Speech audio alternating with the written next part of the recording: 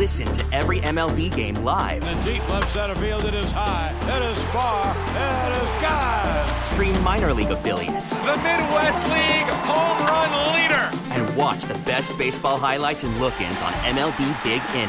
MLB At Bat is your all-in-one live baseball subscription for only $3.99 per month. Deep left field, it's gonna go. Alvarez ties the game. Subscribe to At Bat within the MLB app today. Major League Baseball trademarks used with permission.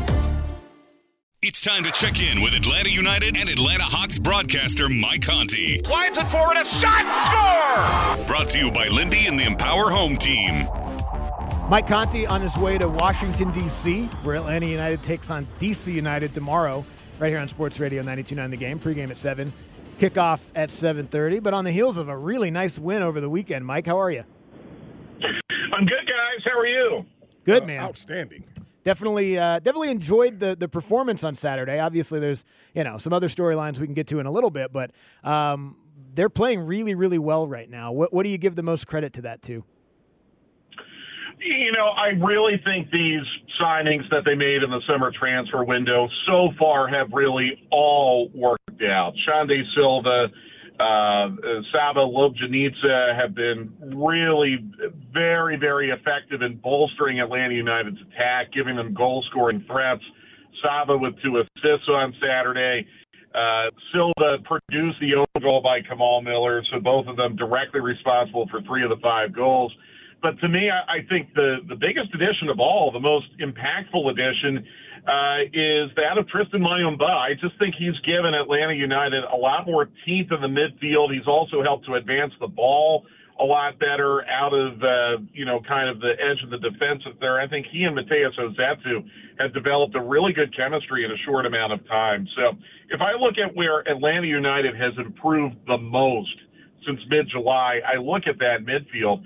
Keep in mind, too, guys, Atlanta United, since July 1st, there's only one team in the league that's earned more points in league matches than Atlanta United since July 1st, and that's Orlando. So when you look at who are the hottest teams of the league right now, I mean, Miami's going to be in that discussion because of what they did in Leagues Cup, but it's Miami, Orlando, and Atlanta that are really kind of making the most noise right now as we head into the final couple weeks of the regular season. Mike, how far and how high can this team get in the standings for the playoffs? I think realistically, probably 4th. Mathematically, they could absolutely get to 2nd. The problem is, Randy, a couple of the teams that Atlanta United would have to jump have games in hand, which means they have more opportunities to earn points than Atlanta down the stretch. I think if you end up 4th, you're going to be happy with that. That puts you in a situation where you're going to have home field advantage for the first round of the playoffs. A lot of people don't know. First round is going to a best of 3, not aggregate scoring. Every game will have a winner. Every game will go to shootout. So it's a true best of 3. You're going to want to have that home field advantage in the first round. I think it's realistic Atlanta United could get to 4th. Any further than that would be really tough. The one thing I would say, though, is they still have to play Philadelphia and Columbus and Cincinnati, who are all ahead of Atlanta United right now. So they will have some opportunities in 6-point matches coming up. Mike, when you tell you they're playing a best of 3, how far are these matches spaced out? I don't know. That's a great question, Randy. I haven't seen the schedule yet. My guess is it would probably be like a Wednesday, Saturday, Wednesday type deal, or a Sunday, Thursday, Sunday type thing, which, that's not unusual. I mean, Atlanta United played this past Saturday. They're going to play tomorrow night. They're going to play again this coming Saturday. So it's something that the players are used to. But I don't want to speak out of turn on that because, honestly, I have yet to see a schedule. Before we even get to the best of 3 first round, they're going to play a wild card series between the 8th place and 9th place teams in each conference. And I think the league right now would be very, very happy if Miami could ascend up to number 9 and get into one of those wild card series and give the league a couple extra Messi matches on TV. And we'll get to him in just a minute, but I do want to ask it. I realize this question is sort of like summarize the feeling of the fan base, which is ridiculous to do and impossible in almost any scenario, especially one as complicated as this one, but there was a time not that long ago where we're asking you questions about if they lose this weekend, do they make some changes? Yeah. They didn't. They didn't make changes in terms of the guys making decisions. Those guys have since signed these players that have made them better. Like, what is the temperature of the fan base at this point, given how well things have gone the last couple of months? Yeah, it's interesting. I look at the Reddit thread. There's a Reddit group that talks about Atlanta United a lot, and I look at that frequently. And there's actually a thread going on right now in that sub talking about exactly that question. Like, hey, for all of you who wanted, Bocanegra and Pineda to not be here anymore, how do you feel now? And there's a lot of responses in that thread, and about 95% of them I still don't understand. I think Garth Lagerwey deserves a lot of credit for the players they signed in this transfer window because he is the team president.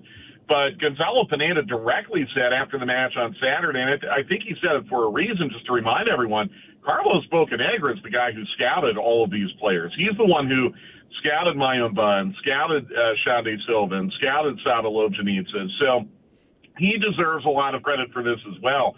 And you're right, Andy, I think it's a fan base that's extremely passionate.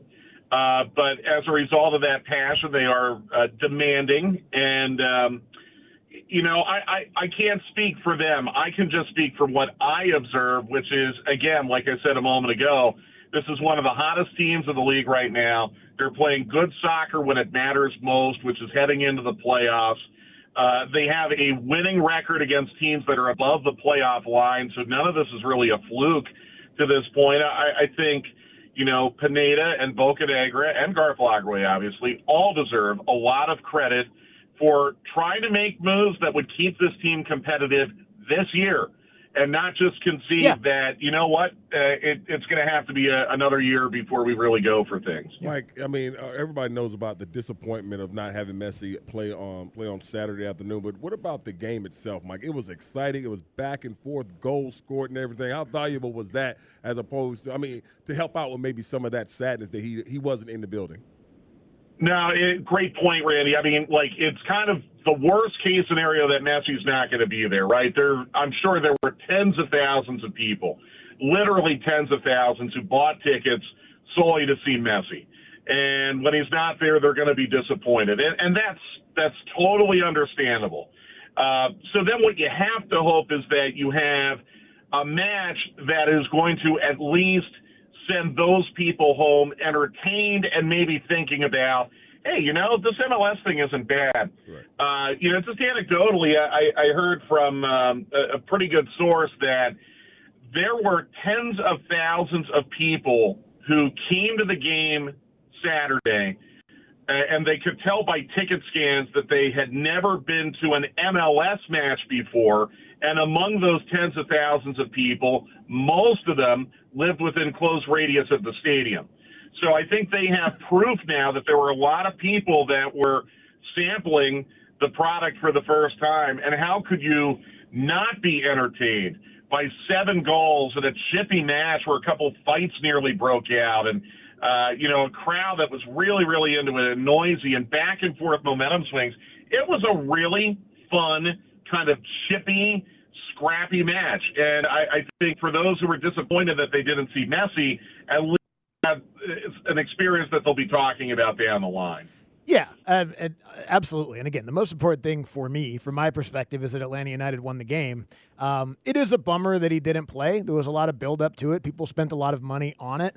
What was your reaction to some of the narrative surrounding that? I've heard people say MLS has to do something about it, or there's some sort of obligation that he should have at least shown up and waved at the crowd. I don't know. Where did you come down on him not being there? Yeah, I heard that too. He needed to parachute into the stadium and wave to the crowd. Yeah. Why? Yeah, okay. So people get to applaud for a minute. That's not why I would buy a ticket. I wouldn't buy a ticket just so he could wave at me. I'd want to, see him play, and that's why I would buy a ticket. Well, here's the reality. Lionel Messi is 36 years old. Inter Miami is in a span of playing a ridiculous amount of matches in a short amount of time. Messi as well really didn't get the benefit of a full off season because he's coming over, first from the World Cup and then PSG and splashing pretty much right into Miami, so he hasn't had a break yet. The guy is not like a cyborg. He's not a robot. He does need time to recover. Tata Martino said he had muscle fatigue. I believe that. I also believe that if Tata Martino had gone to Lionel Messi and said, hey, man, we really, really need you tomorrow in Atlanta, Messi would have played. But I think Tata also understands what he's dealing with here. It's a 36-year-old superstar still in the prime of his career, but the prime is not going to last much longer. And Inter Miami is playing in a final for the U.S. Open Cup next week where they have a chance to win a second trophy. You've got to prioritize a little bit. So I don't blame Tata Martino. I don't blame Lionel Messi. I don't blame the league. I don't think there's anything the league can really do to compel him to play every single match. I think, if anything, hopefully it gives the league an opportunity now to assess, are we playing too many matches in too short a span of time? And are there things we can do to space these matches out to maybe make it more realistic that Messi can play more matches?